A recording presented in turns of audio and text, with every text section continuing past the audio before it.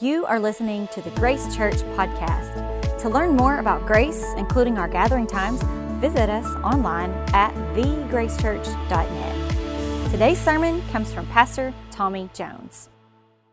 My name is Tommy. I'm the pastor here. If I have not met you, I would love the opportunity to do so. So we're starting a new series today, guys, and I'm excited about this. We're starting a series on the book of Ephesians. And so we're going to be reading Ephesians together, and this should feel a little weird to you because you are reading someone else's mail. When you read the book of Ephesians, you are literally reading letters that Paul wrote to different churches and different people. And so this is like reading someone else's mail. It's for us, but it was not written to us, but it has great value for the church today. And so I'm excited about this, and I've been excited about it. Paul was an apostle. The word apostle actually just means one who was sent out. I think we say that word and assume everyone knows what it means, but it just means one who is sent out. So Paul is an apostle who was sent out, and if you've been here with us for the last, year or something, I think reading Ephesians is easier than reading John, because in John, there's a lot of colorful language. It's true and it's real, but the language is very poetic and very beautiful. And so some of it's not really all that clear. Paul is very direct. Sometimes he's like, I say things and I'm worried about offending y'all. Paul, he don't care. He ain't messed up about it. He just says what he thinks. And it's very clear. And so even compared to Genesis, I think reading Ephesians is much easier than reading Genesis, because reading the Old Testament is very difficult unless you are a Jew born 5,000 years ago.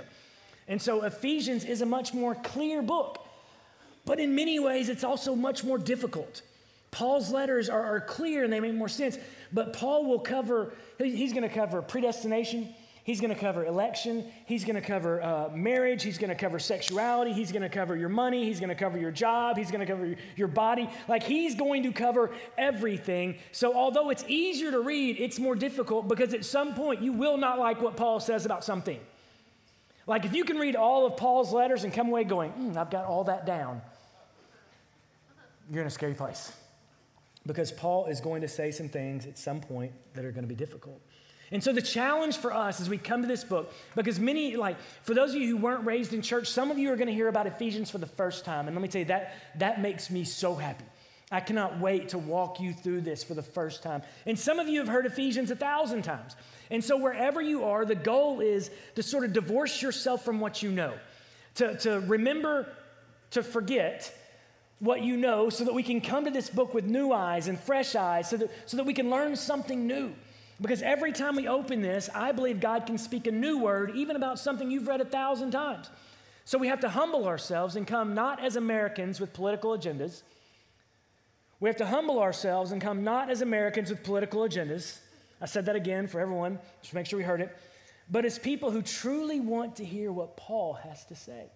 Because, I understand there's value in saying, what does this mean to me? But first we need to know, what did this mean to Paul? What did this mean to the people Paul was talking about? And then we can figure out how this thing works in our lives.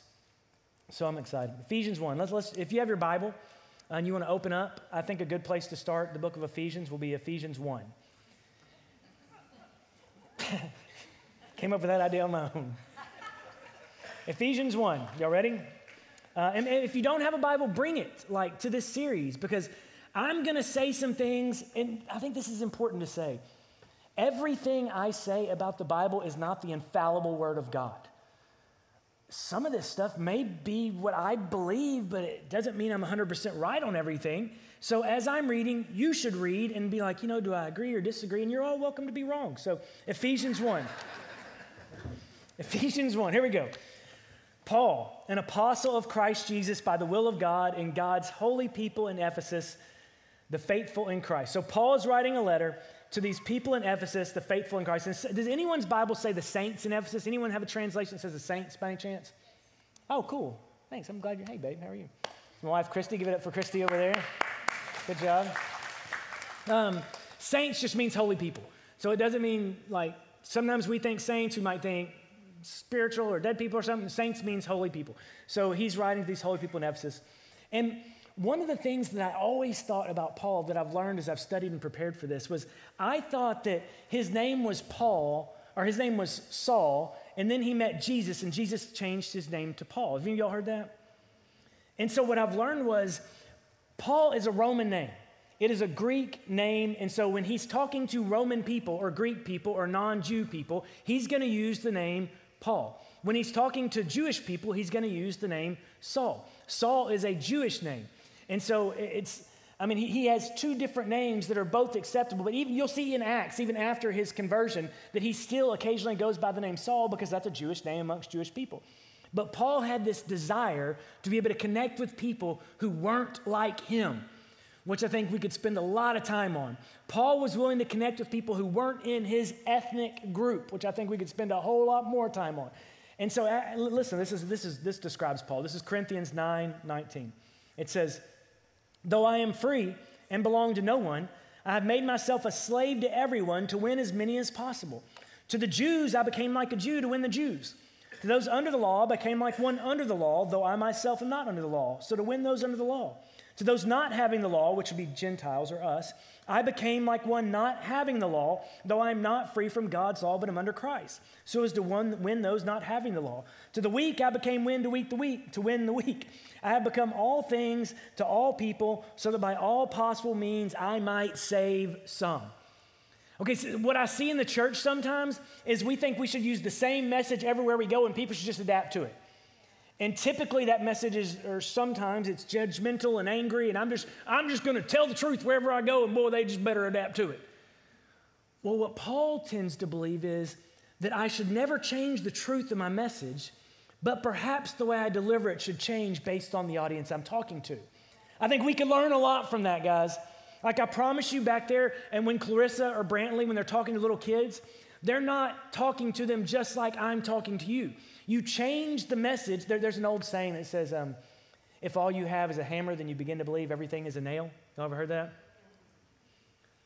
I mean, this works here.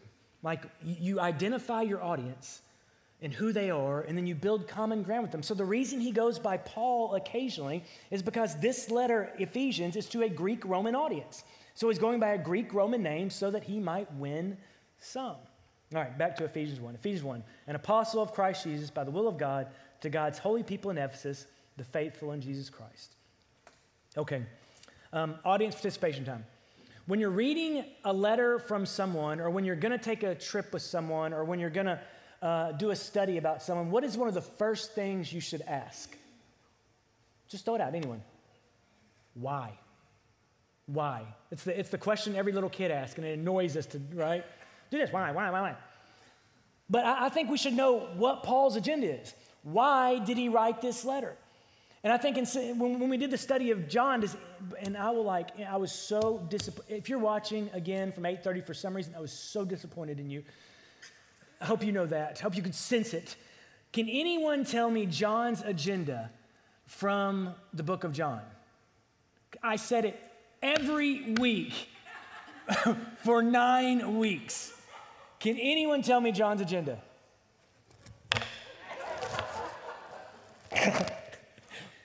Anyone?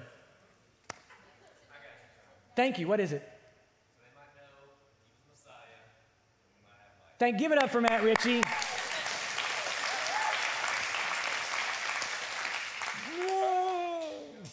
Yes, thank you, Matt. That was John's agenda, that we might know the Messiah, and through knowing the Messiah, we might have life. And we're going to see that Paul has an agenda. Most of Paul's letters he writes, he's addressing some crisis in a church, right?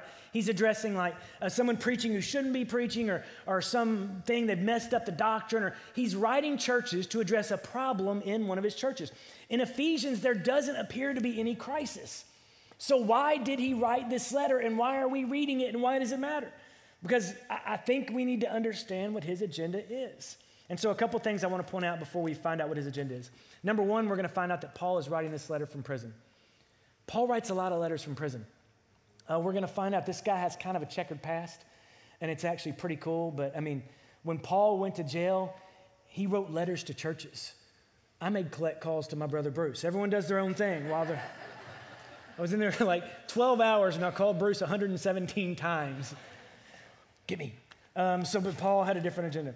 All right, so the second thing I want you to notice is Paul's going to use the word you a lot. He's going to say you. When Paul says you, and this is going to be so easy for us, you need to think y'all. All right, this should be the easiest thing, easiest Bible interpretation we've ever done. When he says you, we think y'all. Because he's not writing this to a person, he's writing this to a group of people. But in the translation, it kind of gets lost, and so it just appears as you, but the word is y'all, or you all, or however. All right, so you got that? So now let's find out what his agenda is. In chapter 3, we're going to go to chapter 3, verse 1, and let's find out why Paul wrote this book. He says, "For this reason, I, Paul, a prisoner of Christ Jesus, for the sake of you Gentiles." So Gentiles are non-Jewish people. "Surely you have heard about the administration of God's grace that was given to me for you. That is, the mystery made known to me by revelation, as I have already written briefly." Okay, when he says I've already written briefly, he's not talking about his other books. He's talking about the first 2 chapters of this book. But he didn't call them chapters. As I've already told you, there is some revelation that has been made known to me. So let's keep going. Verse 4. "In reading this," what I just wrote, "then you will be able to understand my insight into the mystery of Christ, which was not made known to people in other generations, as it has now been revealed by the Scripture to God's holy apostles and prophets." Okay, so the reason he's writing this is because some mystery has been made known to Paul. And he uses the word revelation. Let's do the audience participation again. When I say revelation and it comes to the Bible, what do you think about? What? Yeah, the book, exactly. And what's the book Revelation about? What do we normally think? End times, right? So when I say revelation in the Bible, or when we hear revelation through our perspective as people, we typically think about the end times. You think about when Paul says revelation, he's not talking about the end times. He's talking about something that has been revealed to him. Something that was not known, and now it has been made known. So there was some mystery that was made known through Christ to Paul, and now Paul is the carrier of this mystery, this revelation, which will be revealed. So what is it? If this mystery that Paul is carrying is his agenda, what's the mystery? Let's go to verse 6. I love Paul says it really clearly. "This mystery is that through the gospel, Gentiles are heirs together with Israel, members together of one body, and shares together in the promise of Christ Jesus." Okay, so there's this, leave that one up there for me. There's a mystery that has been made known. And Paul thinks this mystery is of great importance. And the mystery is that Gentiles, raise your hand if you're a Gentile. Some of you are confused. You're all Gentiles, all right? All of us. Unless you're a first century Jew, you're a Gentile. And so we are all Gentiles. This mystery is that what once was for a people, a chosen people, the nation of Israel, what once was for a nation has now become something for everyone. The mystery that has been revealed is you and I are now also part of God's family. We are now heirs to the promise of Jesus Christ, just like the Jews. The Bible, the first bunch of it, guys, is a story of God and a nation and God and a people. And now there's something changing. It's the story of God and the world. The mystery is that people like me and you have now been invited into this chosen nation. We are now part of this sacred people. And that was a big, big deal for Paul. This idea of 2 ethnic groups coming together as one was a big deal. I know that might sound like, isn't that something that's still kind of amazing if it can happen? You know what the most segregated place in any society is? Church. But Paul is saying, no, 2 ethnic groups coming together as one. And so he's talking about this supernatural unity. Over and over, we see the Bible being about unity, and Ephesians is too. About these 2 groups that could not stand each other, and now they're together as one chosen nation. And over, Paul is going to talk about the power of multiple people, or 2 becoming one. When Paul talks about marriage, remember his agenda. He's talking about 2 becoming one in some mysterious union. When Paul talks about the church, he's talking about many parts becoming one body through some mysterious union. Whenever Paul talks, he is often talking about the many coming together as one, as has been revealed to him through this great mystery. That's pretty cool. Paul didn't always feel that way. For some people, the revelation comes a little slower. My brother Jeff, I know y'all have heard me talk about him. He literally came out of the womb perfect. Like, didn't even have an umbilical cord, just had a thermometer that said perfect or whatever, you know? Just whatever. He's just, yeah. But like others of us, it takes a while. And Paul hadn't always been this massive follower of Christ. And you need to get this. We need to understand this because too many of us believe our past disqualifies us from God's future. But listen to Paul's story in Galatians 1:13. For you've heard of my previous way of life. Gosh, how many of you ever walked into a church and kind of felt that should be the first thing you say? You've heard of my previous way of life in Judaism, how intensely I persecuted the church of God and tried to destroy it. I was advancing in Judaism beyond many of my own age among my people. I was extremely zealous in my traditions. All right, so what Paul's saying is there was a time when I was a persecutor of the church. As a matter of fact, he's going to tell a story in Acts, and this is so cool, guys. Acts was written by a man named Luke, okay? Luke, if you're looking at an authority tree, Luke would have been under Paul. So everything you read in the book of Acts that Luke writes is something that Paul allowed him to write. It was written by Luke, but Paul would have been the authority. So the things Luke says, Paul allowed to be in the book of Acts. And listen to Acts chapter 7, Acts 7:59. While they were stoning him, Stephen prayed, and Stephen was the first, he was the first Christian to ever die for his faith. And they're stoning him. The people who are, they're beating him to death with rocks. And while they were stoning him, Stephen prayed, Lord Jesus, receive my spirit. Then he fell on his knees and cried out, Lord, do not hold their sins against him. And when he said this, he fell asleep, died. Chapter 8 of Acts begins like this. And Saul approved of their killing him. He allowed that to be in there. And then it goes on and says, on that day, a great persecution broke out against the church in Jerusalem, and all except the apostles were scattered throughout Judea and Samaria. Godly men buried Stephen and mourned deeply for him, but Saul began to destroy the church. Going from house to house, he dragged off both men and women and put them in prison. This is what Paul did. He was a destroyer of the church. He persecuted Christians. He killed them. He dragged off men and women and put them in prison. And prison then was not like prison now. Prison now, you probably have a toilet and you probably have some walls. Back then, oftentimes it was a hole in the ground where they would hold people. And so Paul would drag women off and put them in a hole in the ground. Why do you think this is in the Bible? If you had had someone write a book under your authority, wouldn't you may have considered, hey, I got an idea, Luke. Let's skip that part. Let's skip the part where I killed everybody and drug women off and stuck them in a hole. Why does Paul allow that to be in here? Because he remembers where he came from. And so what does he want from you? He wants you to understand that no matter what you have done in the past, God can still use you to reveal great mystery to the world. Isn't that cool? I know some of you have got a past. Some of you got a past. I get it. Me too. I know. And we could outpast each other's past all day in here, and it would be a very vivid battle, I'm sure. I can't imagine. But have you ever walked around killing Christians? If you did, I feel like it's fair that you should let us know that that's something that you're into. Please go to the Connect desk, fill out a card, drop it off in the box. Was your job ever to drag women around and drop them into dark holes? Again, Connect desk, let us know that. You will not be volunteering in the nursery. I mean, this is what you might have done some bad stuff, but you didn't kill Christians. And Paul is saying it doesn't matter what you have done, that your past does not have to determine your future, that if God chooses to use you, then God will choose to use you, and your past will not even be a barrier. It will be something that God will use for his glory. And so many of us sit around going, oh, not me, I can't do it because I'm so Eeyore. God's like, no. Remember Paul? Remember how he killed Christians and drug them into a hole? I think I can use you. If God chooses to reveal himself to you, then God can use you. And I love it. Somewhere along the line, something happened to Paul. He was changed. He went from being this violent killer of Christians. And then in Acts, they tell the story of Paul's, where he meets Jesus. And it's told like 4 or 5 different places. But in Acts 26, Paul is standing before King Agrippa. And Paul tells the story himself. And so I want y'all to hear it from this version.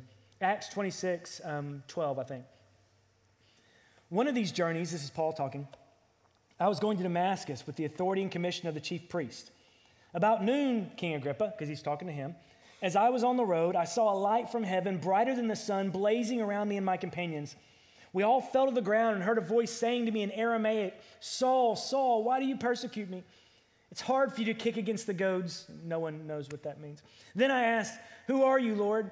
I am Jesus, whom you are persecuting, the Lord replied. Now get up and stand on your feet. I have appeared, revealed myself to you to appoint you as a servant and as a witness of what you have seen and will see.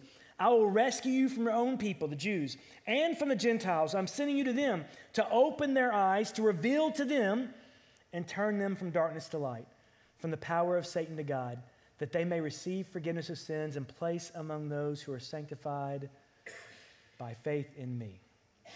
Gosh, I love that. This guy was going to Damascus for the purpose of killing more Christians. And on the road, Jesus shows up and reveals himself to Paul. Do any of y'all remember, and I do, so I'm wondering, do any of y'all remember the moment Christ truly revealed himself to you? Like maybe you remember you were full of a past, you had all this baggage, you had all these things going on. Maybe you were in a jail cell, or maybe you were in a marriage that had just ended, or maybe you were wrecked with addiction, or maybe something was going on, but somewhere you were on a path and you were headed somewhere, and all of a sudden Christ revealed himself to you. Do you remember that moment? I hope so. I hope you don't forget it. Because I think one of the things that we need to see through this book of Ephesians is that God can use incredibly broken people to do incredibly amazing things. But it's important that broken people don't forget that they were broken. As Christians tend to move forward, like Paul could have never told us any of these stories. He could have told Luke, you're under my authority, don't write that. But later on we'll see Paul say things like, I'm the chief among sinners, because he remembers who he was.